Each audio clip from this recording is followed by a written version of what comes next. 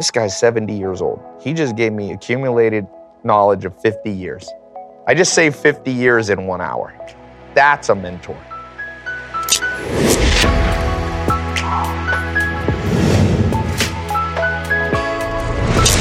Well, here we are on the Ben Shapiro Sunday Special, and we are here with Tai Lopez. You can check out all of his stuff at tailopez.com/Ben Shapiro. He has a brand new program called Knowledge Society we're going to talk about, plus everything else on earth. But first, let's talk about your internet security. With all the recent news about online security breaches, it's hard not to worry about where my data goes. Making an online purchase, simply accessing your email, could put your private information at risk. You are being tracked online by social media sites and marketing companies, and your mobile or internet provider. Not only can they record your browsing history, they often will sell it to other corporations who want to profit from that information, which is why I've decided to take back my privacy. I use ExpressVPN. ExpressVPN has easy-to-use apps. They do run seamlessly in the background of my computer and phone and tablet. Turning on ExpressVPN protection, it only takes one click. ExpressVPN secures. It anonymizes your internet browsing by encrypting your data. It hides your public IP address. Protecting yourself with ExpressVPN, it costs like $7 a month. ExpressVPN is rated the #1 VPN service by TechRadar. It comes with a 30-day money-back guarantee. So, if you ever use public Wi-Fi, you want to keep hackers and spies from seeing your data, ExpressVPN is indeed the solution. And if you don't want to hand over that internet history to internet provider or data resellers, ExpressVPN is the answer. Protect that online activity today. Find out how you can get 3 months for free at expressvpn.com/Ben. That's expressvpn.com/Ben for 3 months free with a 1-year package. Visit expressvpn.com/Ben to learn more. Well, Tai, thanks so much for stopping by. Really appreciate it. Thanks for having me. And so for folks who don't know, Tai Lopez is kind of the entrepreneurial guru for probably hundreds of thousands of people across the United States. You can see all of his programs over at tailopez.com. He has a brand new one called Knowledge Society we're going to talk about. But Tai, how did you get started in this business? Because your career path, shall we say, is somewhat unconventional. Yeah. There's a personality test you can take called Hexaco. It's the most scientific one. And one of it puts you in 25, there's 25 traits in human personality. This is the most updated scientific test. And one of them is openness to new experience and unconventionality. And Dr. David Buss, a mentor of mine, he says it's genetic. So my mom is a super hippie. So I think I became unconventional maybe in the womb. Maybe it's something like that. But yeah, I mean, I think that at some point in my life, the most unconventional part has been my education and how I use the education system. So I went through the regular kind of education system, but then I was 18, graduated high school, was going to go to college, and a guy called me up, a guy named Joel Salatin, and said, "Do you want me to mentor you? I'm doing a 6-month apprenticeship." He had a farm in Virginia. It's like completely different because I was born in LA.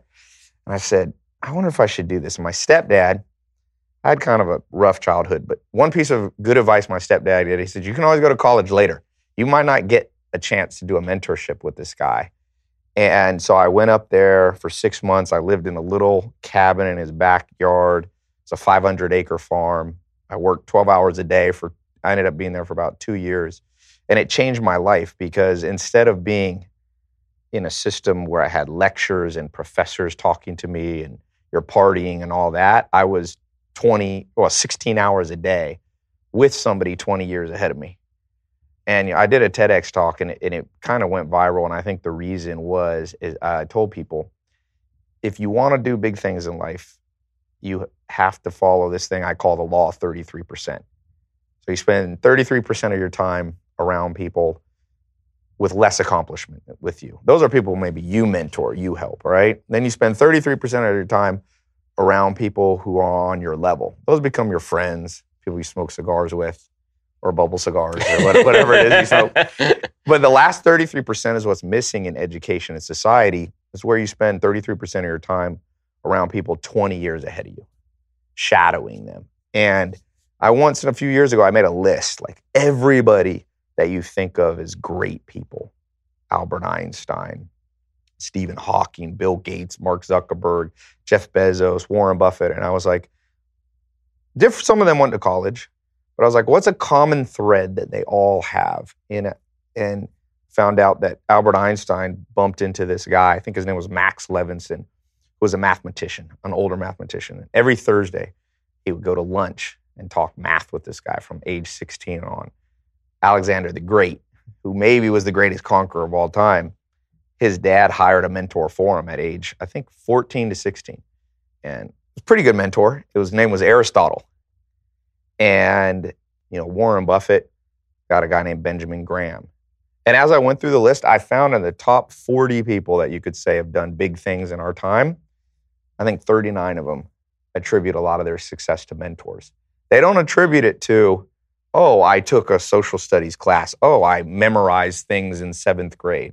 They attribute it as somebody who kind of held their hand and they shadowed through the education process. So that's what I kind of did, and I'm thankful that I tried that approach, I guess you could say. You had a bunch of kind of interesting experiences all the way through here. I mean, you spent 2 years living with the Amish. With the Amish, yeah. So how did you wind up moving from 2 years with the Amish to multi-million dollars a year with 500 acres over in Virginia? And people often say, they're like, because I did a video in 2015 I had bought a Lamborghini and I posted it, and it ended up, I think the total views, there's a few versions of it, is 600 million views on YouTube. It's one of the most viewed things besides music videos, right? So people are like, how'd you end up from no electricity, living like that for 2 years, to Beverly Hills? And I'm like, I have no idea, actually, but life leads you down a path that you don't always understand, except in hindsight. So I guess in hindsight, I'm motivated by adventure. One of the things a mentor taught me is this thing that I call the 4 M's.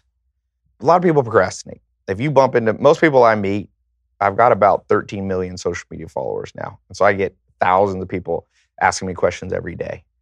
And the most common theme, one of the most common, is how do I overcome procrastination, fear, and anxiety? My answer is like, well, you got to know what motivates you. And different people are motivated in different ways. So the 4 M's, and I've run this by a lot of scientists. Most of them think I'm on the right track. One of them, he thinks I'm missing an M. But the first M is material things, money. The second one is mating / romance. The third one is momentum / freedom. And the fourth one is mastery / status. If you look at any person that you know, and you break down why do they do what they do, it's one of those 4. Now, Dr. David Buss, who's a mentor to me now, he used to teach at Harvard, and he's an evolutionary psychologist. He said, Ty, it's all mating. All human psychology is mating. It has to be. It's evolutionary. But I would say for me, my number one is this thing, movement, freedom. And I've kind of been a free spirit. The reason I went from living with no electricity, focused on, living in the country, close to the land, nature, to the city, was I realized I need to make money to have freedom. An average person in America, I read, saving about $2 for every $100 they make. And that's a great way to create a feudal society. For every $100 if you want to guarantee, Charlie Munger says, don't try to think of how to have a good life. He says, use the principle of inversion, try to think of how to have a bad life, and then don't do that. So he goes, you want to have a bad life? For every $100 you make, save 1 or 2 of them and spend 98. And so I grew up, I was born to a single mom. My dad was actually in prison when I was born. I was born kind of in the inner city in Long Beach. And growing up, until I met these mentors, I was just kind of floating around. Yes, you're in school, but they don't teach anything about making money, which has to be the biggest oversight in the solar system. It's like, why do you go to school at the core practical value? Because you have to provide for yourself and your family for the next 40, 50 years. Do we equip you with any skills for that? No. We teach you calculus, which will help you if you become an engineer. I remember I was in a class, I remember learning in 7th grade, they made me memorize what the California state bird was. I think it's the California condor, if I remember correctly. That's right. But I was thinking, then when I was like 25, I learned how to invest in real estate and the stock market. And I was thinking, I could have waited on the California state bird. Like, I feel like you can learn that at 60 and you'll still have an enriched life. But you may want to teach kids before they're 18, like how to do their taxes, how to invest, how to do real estate, how to sign a contract. There's 0 of that in school. Even in college, I hire PhDs that are just morons, or actually don't hire them, I interview them. And I'm thinking, get your money back, son. There's depending on who you ask, there's $1.2 trillion of recorded debt for college in the United States. And they think if you count untracked loans from parents. We're talking $2 trillion in debt. And people are coming out knowing nothing. Common sense is no longer common.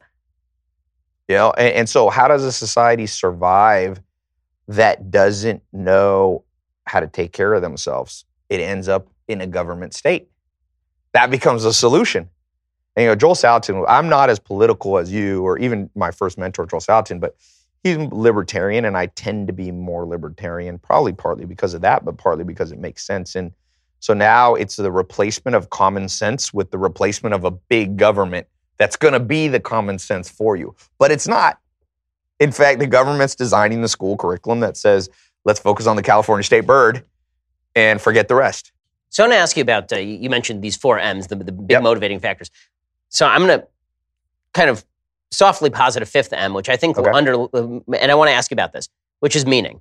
So you talked about, the idea of mastery, and you talked about money, and you talked about mating, and you talked about and you talked about freedom, essentially. But where do you get your meaning? What gets you up every day? Like, what we can have all these things, and we do. We live in the richest society in the history of the world, the freest society in the history of the world, and yet rates of depression are rising, rates of suicide are rising.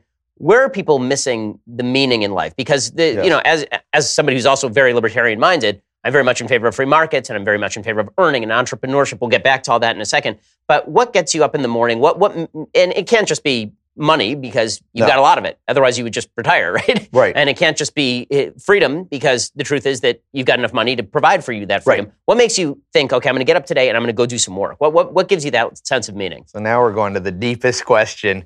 I do a lot of book stuff. I'll give you what I think is the greatest answer to this question, and maybe the greatest book that nobody reads. There's a book called Civilization and Its Discontents by Sigmund Freud. And Sigmund Freud's been discredited in some ways, but the man may be the smartest person you'll ever read if you read Civilization and Its Discontents. And he says this question of what the meaning of life is has been asked time without end. And nobody can give a satisfactory answer. And he says maybe because there is no answer. But he says, I can tell you by the actions of we humans what our meaning is, and that is to be happy and to avoid pain. So it depends how deep you want to go. I'm probably searching for happiness, and at the core of every human action of those 4 M's, people perceive, if I get money, I'll be happier. If I get freedom, I'll be happier. So I used to have a more complex answer, but now I give a cliche answer. I'm probably searching for happiness and avoidance of unhappiness. I don't know. It's a good question. Are we humans so differentiated that meaning is different for everybody? I don't know. I think Sigmund Freud might be right. Al Capone was seeking happiness in a distorted way, and so I just read the book of El Chapo. This dude wanted to be happy.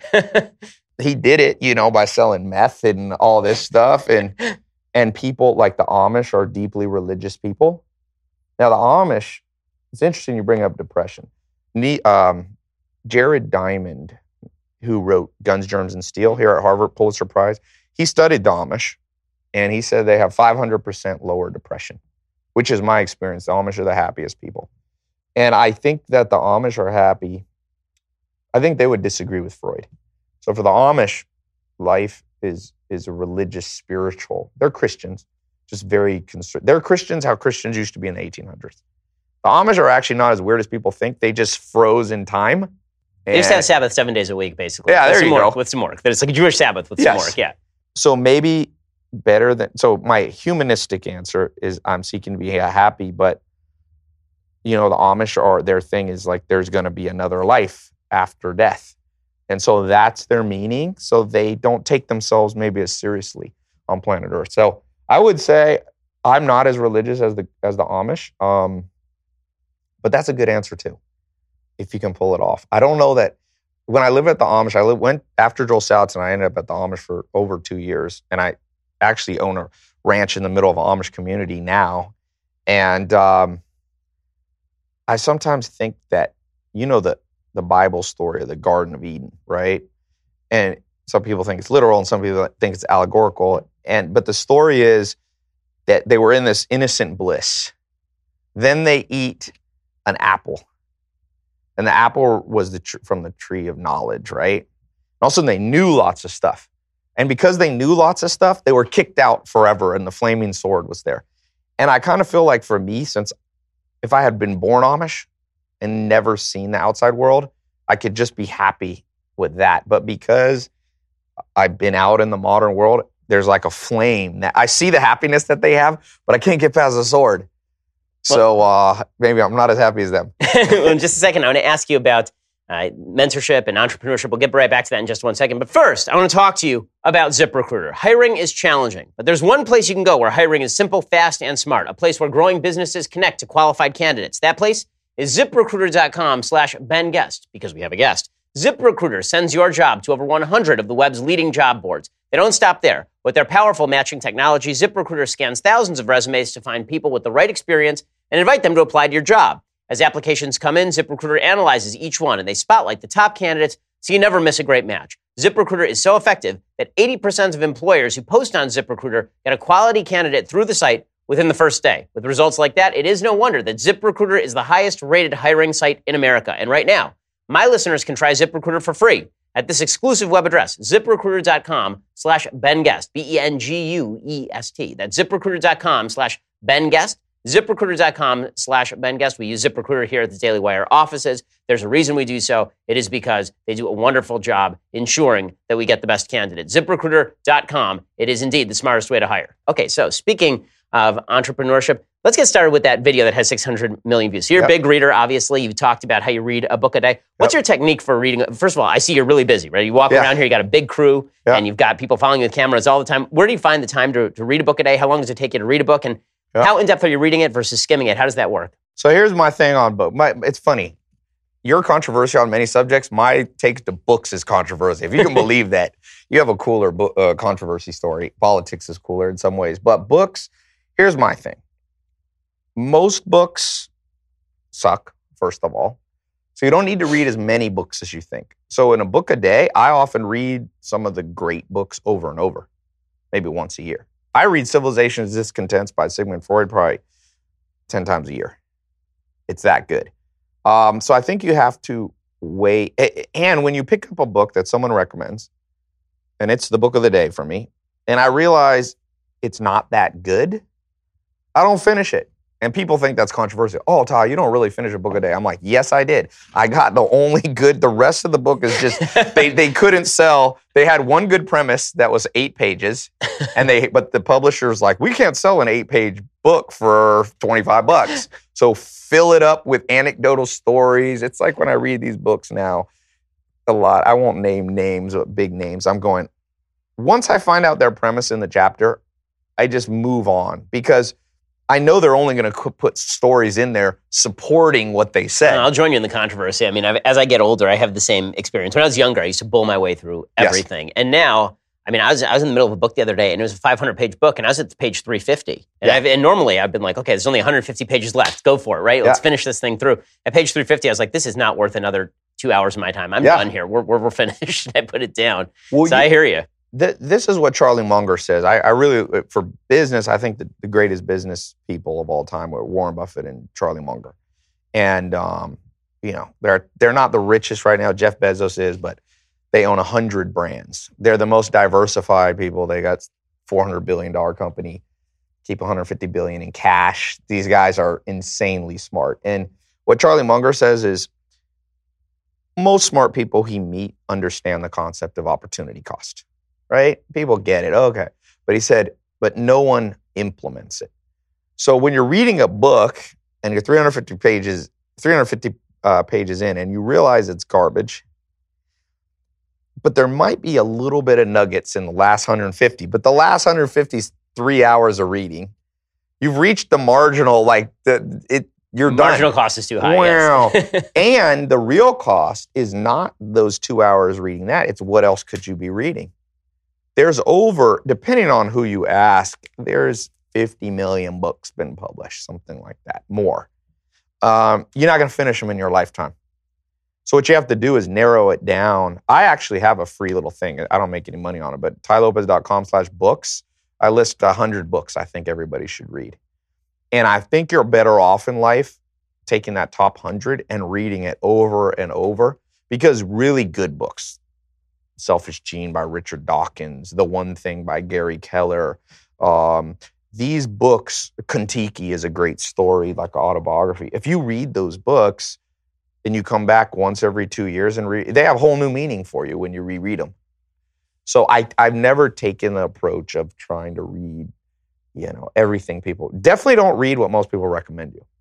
Definitely don't read what's at the front of Barnes and Nobles always, because they're pushing something.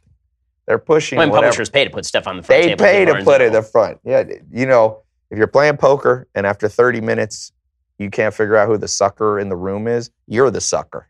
They put you there to make money from you. When you walk in Barnes & Noble and you're like, oh, this book appeals to me, that they paid to have in the front, you're the sucker in the room. Go to the back of Barnes & Noble in the little psychology sections and history sections, and you find these books that you're like, this is the greatest thing I've ever read. So, are those your favorite topics? The kind of social psychology, history? If you have to pick topics, you have just for fun to read. What's your topic? I mean, I love history, but I love psychology. In the last 5 years, one of the most critical mentors I ever had, and a lot of people associate me with making money and entrepreneurship, but this guy named Dr. David Buss. If you want to read a book that will blow your mind, it's his textbook called Evolutionary Psychology by Dr. David Buss. It's what's used at Harvard and Yale and all this. And it's insanely insightful. Basically, everything you've never understood in life, why people act the way they do, you'll be like, that makes sense. So I like psychology because one of the biggest things they didn't teach us in school that they should have is how to read people. Because almost every trial, tribulation, traumatic event you have in life, it's not from an inanimate object. Most people don't look back in their life and be like, you know what sucked in my life? I stubbed my toe. I broke my foot on a rock falling. Like, most people's thing is like, I married the wrong. They say the three biggest regrets of people: who they married, the career they chose, and the education they had. Like 80% of people regret those three. And to the extent you regret only one of them, you'll be happier than people who regret two of them. Most people regret all three. And the reason you regret all three, especially career and who you marry, is no one teaches you how to read people. Most important thing that could happen in school is learn how to read people. All the good things and all the bad things will come from filtering out the bad people before they get in your social circle and bringing in the good people. I think of it like, those hamster balls? You put a little hamster in a plastic ball and you roll them around. The reason you put them in a plastic ball, I didn't know as a little kid, I thought it was supposed to be fun. And then I had a friend who had a hamster and didn't put it in a ball, and he stepped on it one time. And I realized, wait a second, the plastic ball is to keep the hamster from dying. We're the hamster. And so you need to have a thick plastic ball around your life, because if the wrong people get inside that, you will have, again, if I wanted to curse my enemy, I'm like, may horrible people befriend you, become your business partners, because each of them will cause a self-destruction in your life. And no one talks about how to read people. I mean, I created this personality quiz. This is another little thing. I don't charge for it yet. It's at tylopez.com/quiz. I don't know if I'm supposed to plug these. No, I don't care if anybody. I think about 500,000 people have taken it. And without me advertising it. This is one of the first times I've mentioned it on somebody else's show. But I took the top 6 scientific tests that nobody talks about except in the back halls of psychology departments at Harvard and Yale. And I made them public. And it will and I tell people, before you have somebody be your business partner, have them take tylopez.com/quiz. Before you go on a date with somebody, be like, hey, will you take this quiz? It's insane, the mental health problems in the world right now. Everything, and to speak to politics, since that's a big subject of yours, almost everything people talk about in politics is related to personality traits. For example, being a Republican is something you can test for, and it's probably genetic. Being conservative, there's a genetic component. I'm not saying that people don't choose. I'm just saying in general. They call it RWA, right-wing authoritarianism. It's an association, and it's an evolutionary reason. You want a society where some people say, pick yourself up by your bootstraps and go out and forge your own path in the world. That's more of the conservative approach to life. Now, a democratic, more liberal approach is, no, we need Meals on Wheels. We need this safety net for people. But that's a personality trait. That's why people choose that. It's more of a nurturing estrogen type of response. I'm not saying everyone who's a liberal is estrogen response, but there is something to that. And I didn't realize that till Dr. David Buss is like, oh yeah, we can ask people a series of questions, and I already know their political stance before I ask it. I don't have to ask. Well, there's certainly biological components to politics. Yes. The studies on it are well, there are certain studies that tend to be a little bit biased with regard to self-quizzing. For example, if you look at these tests that suggest that authoritarianism is more right-wing trait, that very much is tied to the questions that are being asked. When you ask, for example, do you think that people should be shut down because they don't believe in climate change? You'll see that the left suddenly looks a lot more authoritarian than the right does. But there are certain biological studies that are really fascinating about, for example, if you smell something dirty and then this is for everybody. If you smell something dirty and then you ask people how they would vote on certain questions, they suddenly become more conservative because they're trying to avoid the dirty. And it's quite fascinating that way. So let's talk a little bit about the mentorship stuff, because obviously you have MentorBox and you have all these programs that you're obviously talking a lot about mentorship. What's the best way for somebody who doesn't have a mentor to find one? Like for me, it was very easy. My dad was my mentor. I think for a lot of young men, particularly, having a very involved father is a key to success. Obviously, not having a father in the home, you're an exception. It's. But I found fathers, surrogate fathers. Exactly. So how can that happen for folks who don't have either a father they can trust with this stuff or a dad at all? Yeah, that is a good question. Here's the thing. Groucho Marx said he didn't want to be part of any club that would have him as a member. Right? He's like, if they'd have me as a member, it's too low of a quality club. He wanted to be in a country club that he couldn't get into. It's the same with mentors. Anybody who's like, I'll gladly mentor you. You don't want them to mentor you because you're like, why aren't you busy? Why do you have time to mentor me? Either you're 93 years old and retired, or there's something wrong. And so it's a catch-22 because you're trying to find people to mentor you that really don't want to and don't have the time. So how do you do that? One, I would say, first you have to know, where do you want to be in 20 years specifically? Like you're in media. So let's say you didn't have a mentor and you were asking me this question. I would say, where do you want to be in 20 years?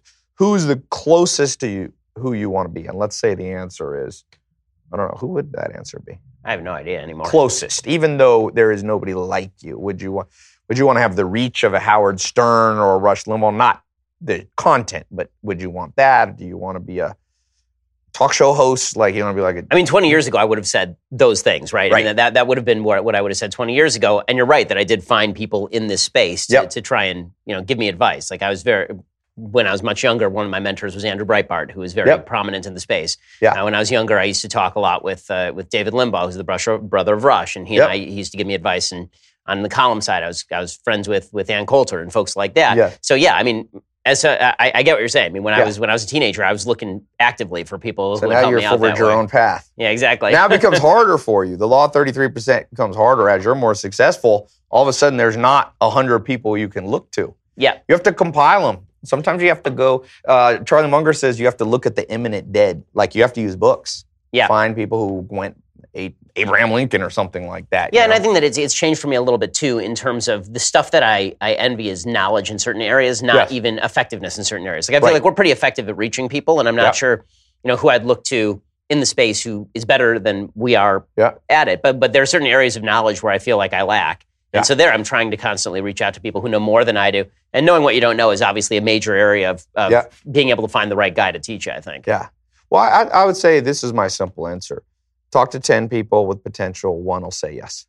And that's where most people mess up. They go, I know this perfect person. They go talk to one person. I'm like, they're busy. Talk to 10, you'll get one.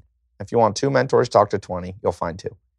And your mentors will change. In the President of the United States, I think cabinet is 15. You need a handful. A mistake is also finding one mentor because then it becomes cult-like. You don't want the cult-like. You want a cabinet around you of wise advisors. And an old proverb is make war with a multitude of counselors. And that's kind of been my approach. And so the other day I was working on this real estate deal. It was a mobile home park I was thinking of buying. I actually grew up in a mobile home in my teenage years. And I was like, maybe I should buy a mobile home park just to be like the true American rags to riches. Like I lived in it and then I ended up owning it. But I have a mentor who made over $1 billion in that space in real estate. And I was going to buy this place. It was in Indiana. I flew out there. And then I was like, I was at Veggie Grill by Trader Joe's on Sunset. I called him up. His name's Richard. I said, Richard, should I get this place? And he goes, I'm really busy. I don't have time to talk. So can you just 30 seconds? He goes, okay, tell me the deal details. Told him the high-level details. He got so into the subject, it was 1 hour on the phone. And he just laid out exactly what to look for, what not to look for. And I was thinking, this guy's 70 years old. He just gave me accumulated knowledge of 50 years. I just saved 50 years in 1 hour. That's a mentor. So in a second, I want to ask you about your philosophy of individualism versus kind of communitarianism. We'll get into politics, which is my favorite space, in just 1 second. But first, let's talk about your imminent death. So you're going to die sometime soon. Maybe not that soon. Hopefully not that soon. But when you do plots, you're going to really wish that you'd had life insurance. I mean, if you're there after you're dead and you're looking around, you're going, what did I fail to do? Life insurance might be high on that list. Life insurance is pretty important. It's also confusing, which is why 4 out of 10 people don't have it. And maybe you're one of those people. But if anything were to happen, it's important that your loved ones are taken care of. Besides, life insurance rates are the lowest they've been in 20 years. The best time to buy is right now. The best place to buy is PolicyGenius.com. PolicyGenius is the easy way to compare life insurance online. In just 5 minutes, you can compare quotes from the top insurers to find the best policy for you. And when you compare quotes, you save money. It's that simple. PolicyGenius has helped over 4 million people shop for insurance, placed over $20 billion in coverage. And they don't just make life insurance easy. They also compare disability insurance and renter's insurance and health insurance. If you care about it, they can cover it. So if you've been putting off getting life insurance, there's no reason to do so any longer. Go to PolicyGenius.com, get quotes, apply in minutes. It is that easy. You could do it right now, and you should because their rates are the lowest they've been in 20 years. PolicyGenius, it's the easy way to compare and buy life insurance. Again, PolicyGenius.com. Okay, so let's talk about your politics a little bit. You're a very driven guy, obviously, and you're somebody who's trying to encourage people on an individual level to go out and better their lives. To me, this smacks obviously of a libertarian/conservative perspective. Is that where you are, and what do you make of where we are politically in the country right now? Because everything seems so fragmented, so divided, and yet it seems like I've talked to a wide variety of people across a variety of political viewpoints right here on this show. I mean, I've talked to you, and I've talked to Jordan Peterson, I've talked to Joe Rogan, I've talked to Eric Weinstein, right? Just a bunch of people from right to middle to left. And they're all very successful people. They all seem to have this very individualistic perspective, even if they are Democrats. Where do you think policy and politics and sort of perspective on individual responsibility, where do those line up? Well, I think the first thing to know about politics, if you study history at all, even at a minor level, politicians haven't been good people for a long time. They're probably not going to be good people. I'm always amazed that people are like, you're not going to believe this. I found out that this about Bill Clinton or Donald Trump or Hillary. I'm like, welcome to planet Earth, my friend. Have you read a book? This has been going on 2,000 years ago, 1,800 years ago, 1,700. So what happens is, going back to reading people, politics attracts narcissistic people. And if you look at the dark... Thank you. Yeah. Well, no. I'm saying people running for office. I got you. Don't worry. Not people commenting on it. The people running for office. I would say Donald Trump is the most classic example of a narcissist. I would say Hillary Clinton's a classic example of a high Machiavellian person, possibly. I'm not sure about psycho. I interviewed Hillary once about books. I kept it about books. Yeah. Very smart woman, but, she smacks of that Machiavellian. And all of these people go from Nixon, all of them. I just read a book about Woodrow Wilson. I mean, the guy... One of the worst presidents ever. To some love him, My grandpa said Calvin Coolidge was the worst, the most corrupt. But anyway, so my take is nobody cares about you as much as you, and definitely not a bunch of narcissistic politicians. So if you have much faith in the system at all, I think you're the sucker in the room. Does that mean you should ignore politics? No, because it's a necessary evil is how I look at it. Do I put, the law of Pareto principle, 80-20? I think if you put 20% of your focus on politics and the system and policy, and 80% in doing what you can control, you'll be good. Why do you think people are putting so much focus on the 20%? I mean, it's pretty clear right now. People are distracting themselves to an enormous extent with the give and take of politics. People are engaged like they've never been, which is great for my business, but it's not necessarily great for theirs. I mean, if you're spending all your time on Twitter or agonizing over whether nuclear war with North Korea is imminent when it clearly is not, then you might be wasting your time. Why do you think people are so interested in engaging with politics, particularly now? I mean, is it a lack of meaning? Is it No, I think it's maybe. I think it's a well-veiled procrastination. It's well-veiled attempt at procrastination. You just go, well, I could focus on building skills so I can make more money, or I could whine about this person not doing something for me. And it's much easier to do that. Humans are like water. They always move downhill. Whatever is easiest. You don't see much water going, I'm going to go uphill. And so because people procrastinate, they've been looking for external reasons to blame forever. And there are external things. Look, bad childhood. That is an externality. You had no control of who your parents were, if you had a traumatic childhood. But at some point, you just grow up and you go, well, I cannot redo that. There is no time machine. So I can pull my pants up, my big boy pants, take the diapers off, and go out and do what I can. And what politics allows you to kind of revert as an adult, you're like not blaming your parents, you're blaming Donald Trump. I promise you this, presidents are less important than people think. They're massively less important. On an individual's life, even more. You could even argue that I think the biggest thing that people should talk about, what interests me in politics and what really moves the needle is demographics. Study demographics, you're going to be able to predict everything. You can predict America's aging, Africa isn't. Africa's a massive growth rate. I went to India when it only had 600 million people. Now India has 1.1 or 2 billion. 2 Americas have grown inside India in our lifetime. The world by 2030 projected to maybe be at 8.5 billion people. It was at 7 billion. Last year? You're going to grow 5 Americas on the same set of continents. What's that going to do? All politics will bend to that. So what do you think the future of politics looks like then? I mean, given the fact that our replacement rates in the United States are low, we're actually higher than most of the industrialized world. The rest of the industrialized world is kind of screwed, which is why they're bringing in tremendous numbers of immigrants. Where do you think we go here, given the burgeoning debt, the aging population, all the rest of it? Man, Will Durant says nations are born stoic and die Epicurean. Maybe we become Epicurean. Maybe we will die out in something. I believe in humans in the long run. I think America's still strong. This is not my area of expertise, so I'm going to give you an amateur answer. My amateur answer is we'll survive. The media will focus on a crap load of drama, but there'll be millions of individuals living nice, normal lives with happy families. The main concern I have, I think mental health issues is going up. And let's say it's always been bad. When my grandma's 100, by the way, she was born in Germany. You'll like this story. My grandma was 19 years old. Her friend said, you got to come hear this guy. He's a great speaker. Her name was Melita Mishman, who wrote a book about this now. It's kind of a famous book. My grandma goes, okay, I'll go see him. They go down to the park. Car pulls up. The top's down. A man stands up, starts yelling. It was Adolf Hitler. My grandma's 19. She was born in 1918, so I think this is 36 and 37 when he's like Time Magazine Man of the Year. Media got it wrong there. So my grandma goes, this guy's crazy. I'm leaving. She goes to her family, says, I think this guy's going to declare war. He's just a madman. I heard him talk in the park 5 feet away from him. My grandma's family goes, no, he'll be fine. Yeah, he promised, he signed a peace with Russia and Poland. He's not going to invade Poland. My grandma goes, I'm leaving anyway. She gets on a boat. As she's on the boat, she comes to America, knows nobody.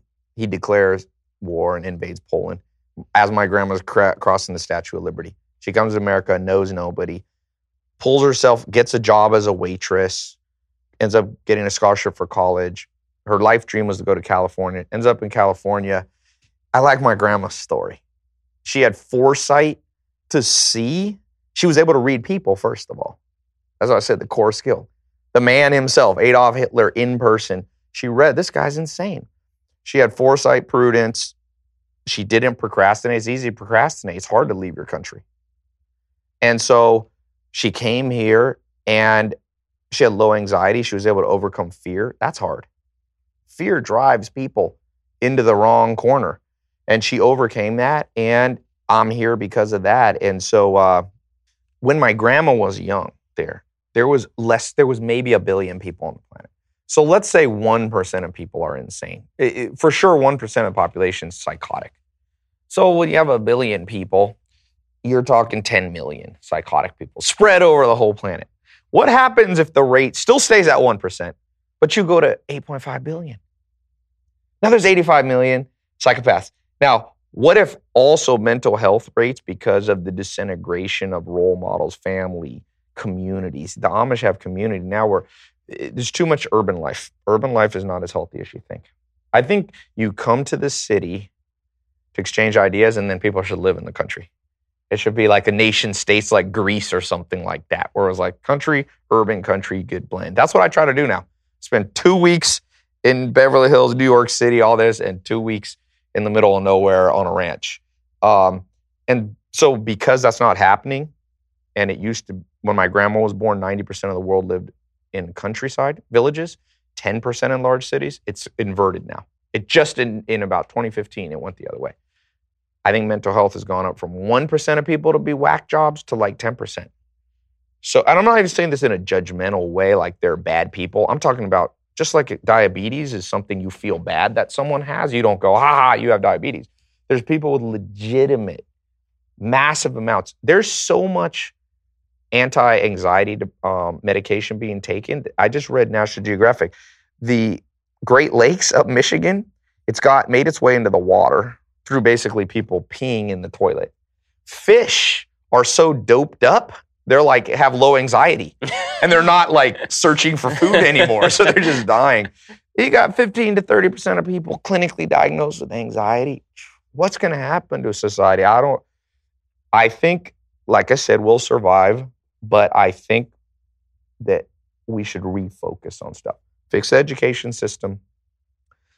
Focus more on mental health, not at a governmental level, but half the battle is just is people realizing they have a mental health issue. They have high anxiety, they have narcissism.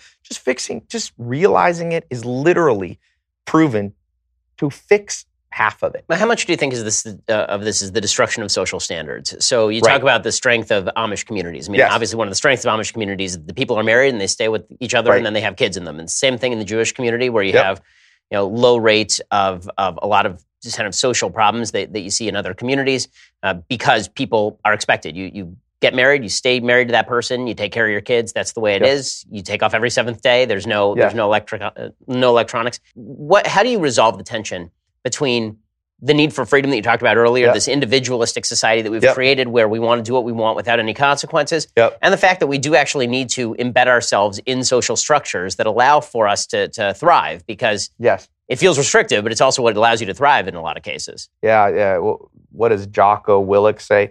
Discipline brings freedom. There's more freedom from discipline than you think. I would say I've gone through different opinions on this. I've come around, and I think you're probably right. I think that when I was at the Amish recently, about 6 months ago, I was walking around and I was like, why am I happier? And I was like, I know why. Bounded rationality. So there's this concept in science, in psychology, heuristics it's called, how you make decisions. Bounded rationality means if you want to go get sushi restaurant food, someone says to you, your wife or husband, let's go eat. If you couldn't put bounds on it, you'll go crazy. You know how many sushi restaurants there are in Los Angeles? If you went, okay, which one should we go to?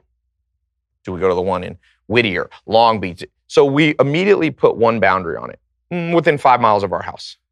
Then we put another boundary on it. Okay, Yelp reviews need to be 3 stars or higher. So that puts another set of walls on it. Then we put the last one, it needs to be open now. Boom.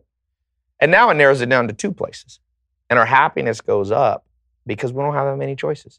One of my mentors is the guy who wrote Paradox of Choice. I don't know if you've read that book. He's a famous professor. It's a fascinating book. He says the reason we're becoming less happy is we have too much choice. You used to only have choice. Like Amish, you basically marry a girl that you grew up with. There's 10 or 20 choices. You have some choice, but it's not Tinder where you go insane. And if we don't have bounds on our rationality, you become more unhappy. And I've been testing this recently. I'm in LA. I have the whole world in front of me. I can do this. And then I go to the farm where it's kind of like I need to wake up at 5 a.m. And I dress a certain, you dress, it's more conservative. And all these boundaries actually make me feel better. Let's talk about how you structure your day, because you have a lot of advice for folks on sort of how to live, what's the most successful way to live. How do you structure your day? I mean, I see you walking around. You have a huge crew. Yep. You've got a camera on you all the time. You travel a lot. You're providing all these materials at your website, tylopez.com. So how do you structure that day? How do you decide how much is fun, how much is work, and where do the two cross over? Like, give me a schedule. So I think daily routine is important. I think the first thing for everybody that I follow, that everyone can read, is a great book by Gary Keller called The One Thing. It's The Power of Focus. First thing I try to do is go, okay, Ty, there's too much to do. What's the one domino I push today that knocks down like 100 dominoes? Because I do not want to push down 100 one at a time. I got to hit one huge one that's real heavy and it knocks everyone down. So I think you have to know what your superpower is and do that 80% of the day. I think that's a secret. I used to believe in, task management systems and Excel spreadsheets, and you prioritize and you flip in every 15 minutes, you do a new thing and there's a thing, there's all these different tools that people put forward to be productive and successful. But I started studying people. I'm like, what does Warren Buffett do? This guy owns 100 of the largest brands in the world, from Amex, Bank of America. I'm going, what is this guy? Geico, what is he doing? And he says, simple. I spend 8 hours a day reading about investment deals, 800 pages a day. That's it. He goes, you want to see he has a little day planner. He loves to show it. He's like 88. He goes, you want to see my day planner? What I have scheduled this month? And he just laughs because there's nothing for 8 months on there. So I think the first thing is read that book by Gary Keller. The second thing, if I was advising my younger self, the second thing is less is more. Do not confuse flurries of activity with accomplishment. Activity and accomplishment both start with an A, but they are unrelated. I have friends that just, oh my gosh. In fact, I've found the poorer my friend is, if I'm like, hey, can you come help me move? I got to move. They're like, dude, I'm just so busy. I'm like, you've been unemployed for 6 months. You have nothing. You are lying. You have Game of Thrones to watch or whatever. But the reason, and it's causation, correlation. I'm like, wait a second. I think the reason they're in what they're in, no one ever taught them how to be productive. And so they keep themselves busy with flurries of activity, but none of it moves the needle on life. And life, you got only 4 things, I think. I call them the 4 pillars of the good life. Health, wealth, love, happiness. Physical health. So what I do, this is my third point of being productive. I just think those are in order. So I try to do workout first. Health. I've gotten to know Arnold Schwarzenegger a little bit, not super well, but I was in his kitchen and did like a 45-minute talk with him. And I went to Australia a couple months ago, give a talk with him. And I asked him this. And he goes, I wake up at 4 a.m, Ty. I read for 1 hour. 5 a.m, I ride my bike to the gym. By 7, I've read an hour. And I've got a 2-hour workout in and eating breakfast. That's a productive guy by 7 a.m. And so you do your health first. Then wealth is usually people's career. I like to do it in the day. Then health, wealth, love. To me, love is friends, family, romance. Those 3 parts, component of love. So at night, I pretty much do something social every night. And then I say, if you do the first 3 pillars, happiness comes automatically. You got to balance those first 3. So do them in that order. I meet people that spend all day socializing with friends, and they, entrepreneurs, they put off their work, or I people who put health and they lift weights. Oh, am I going to get it in before I go to bed? No, do it first. That's the order. If you don't have health, you won't care about wealth, love, or happiness because you'll be in pain. For me, the biggest thing that I've realized, and this is a real change from earlier in my career, is when I was a lot younger, the tendency was to say yes to everything. So people want to get together, people want to offer you something to do for a career. Yep. You always say yes because you're so eager to get going that you just say yes. And it turns out that if you want to do work for free, then there's lots of work to be done for free. And then I started to realize that the more I said no, the more successful I was becoming. Absolutely. Because number one, it creates scarcity in the market. Number two, you actually need some time to yourself. There's a great article in the Wall Street Journal about exactly this. Somebody wrote a long piece in the review section about how nobody understands, but people will say, like, do you have time for a 15-minute phone call? And they'll say no, and they don't want to be a jerk about it, but a 15-minute phone call is not a 15-minute phone call. A 15-minute phone call is a 45-minute phone call. Yep. Not because it takes 45 minutes, but because it takes you 15 minutes to get into it, 15 minutes to get out of it, and by the time you can get on to the next thing, you've wasted an hour. So when you talk about the day planner, the most productive days that I've had are days when basically I get my work done in the morning, and then I've got all day to do the stuff that I really want to get done for sure. You know, a good bonus tip I'd give if I was advising myself again at 18, take catch-up vacations. So Bill Gates loves to read, but he was running, as a 17-time richest man in the world. He had a lot of responsibilities.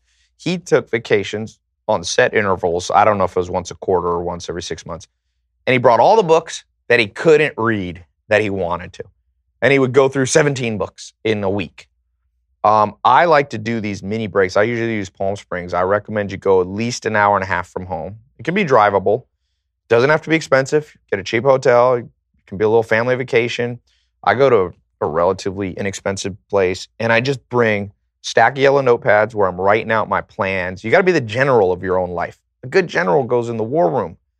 You can't always have flurries of activity. You got to work not just on in the business. You have to step back and work on it. And so I bring my yellow notepads. I bring books. I bring no itinerary, and I just catch up. And I think you should do it once a month, and you can do it in one day. And that one day will pay off by making the other 29 days of the month at least 50% more productive. So where do you want to be in 10 years? You asked me earlier. So where do you want to be in 10 years? You're looking at your career and... Happier, baby. I think you always should try to be happier. I think... So when are you getting married? That's a good question. It's funny. So you knew the grilling was coming. It was just a matter of time. I knew that was coming. I think it's hard for me to get married sometimes because I had half my foot in the Amish world and in country world and half my foot in Los Angeles. So it's like every time I meet a girl in LA that fits in LA, I'm like, here, come to the farm. And they're like, uh-oh, I don't like this.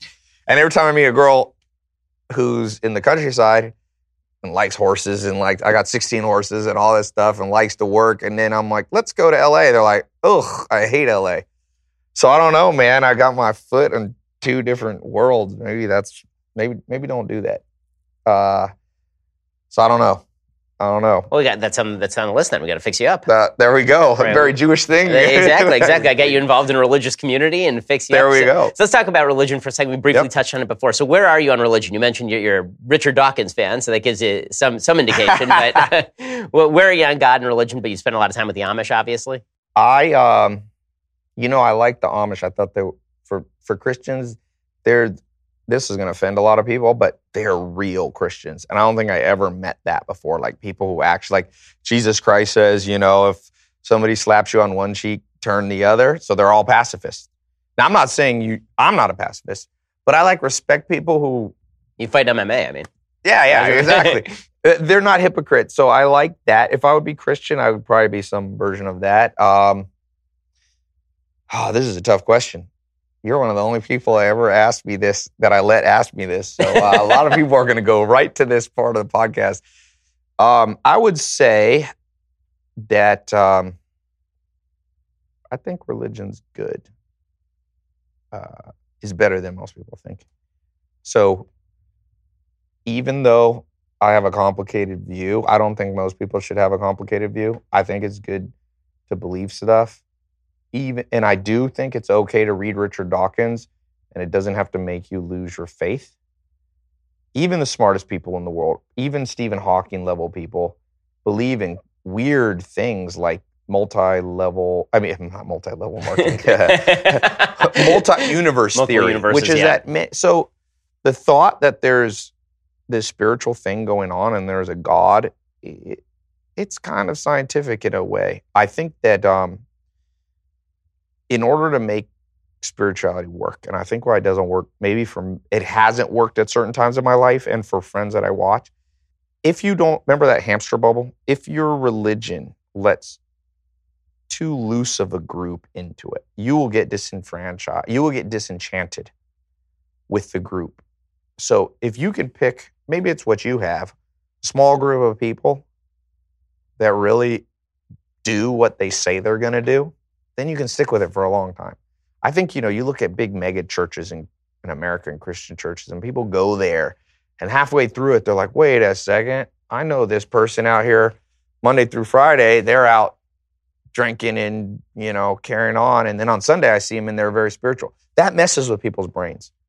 So I think if you can find a non-hypocritical group of people that is very healthy, and it's probably healthier for kids to grow up with the belief, really. So I grew up Judeo-Christian. I'm more Judeo-Christian. It's funny, even if you try to not be Judeo-Christian, if you grew up Judeo-Christian, you kind of are. Yeah.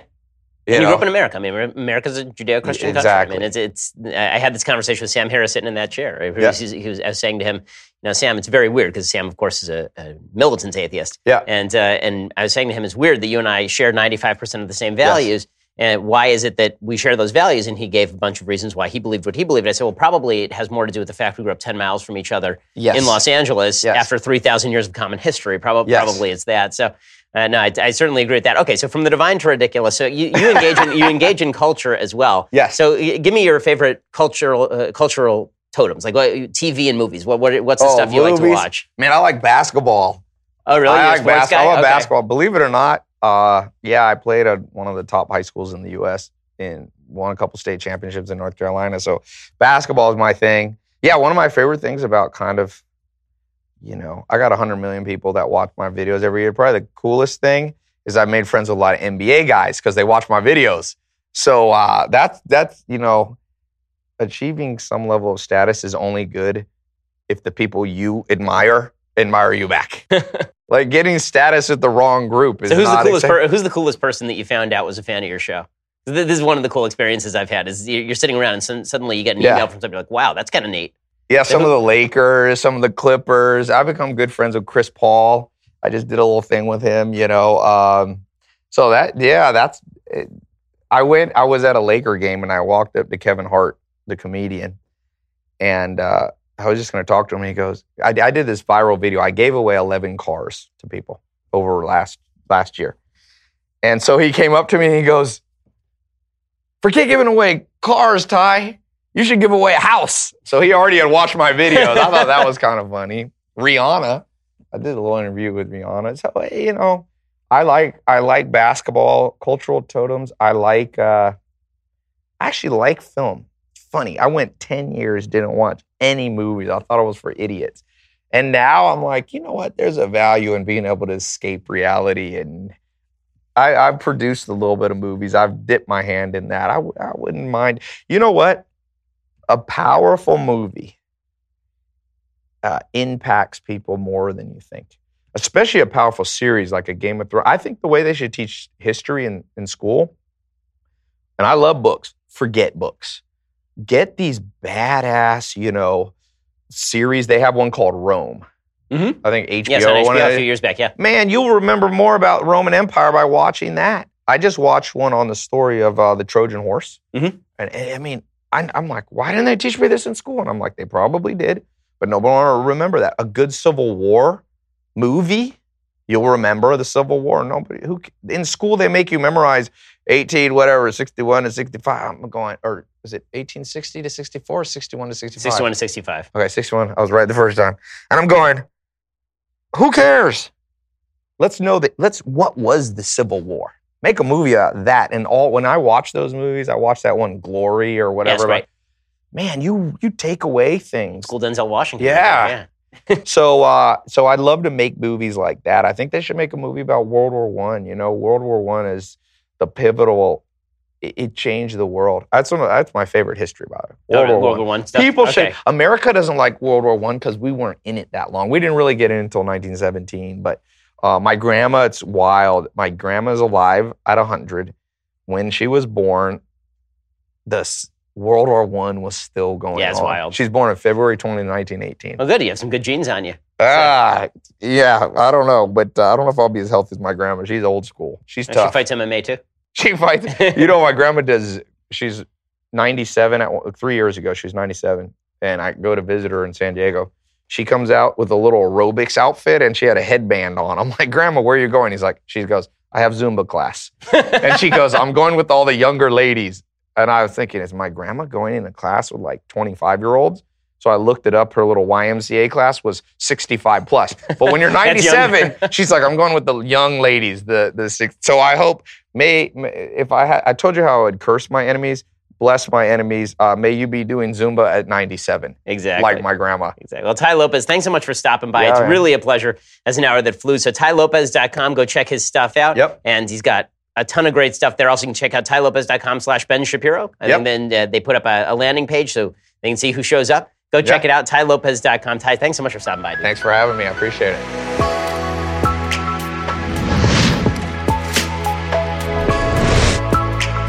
The Ben Shapiro Show's Sunday special was produced by Jonathan Hay, executive producer Jeremy Boring, associate producers Mathis Glover and Austin Stevens, edited by Alex Zingaro. Audio is mixed by Mike Coromina. Hair and makeup is by Jesua Alvera, and title graphics by Cynthia Angulo. The Ben Shapiro Show's Sunday special is a Daily Wire Forward Publishing production. Copyright Forward Publishing 2018.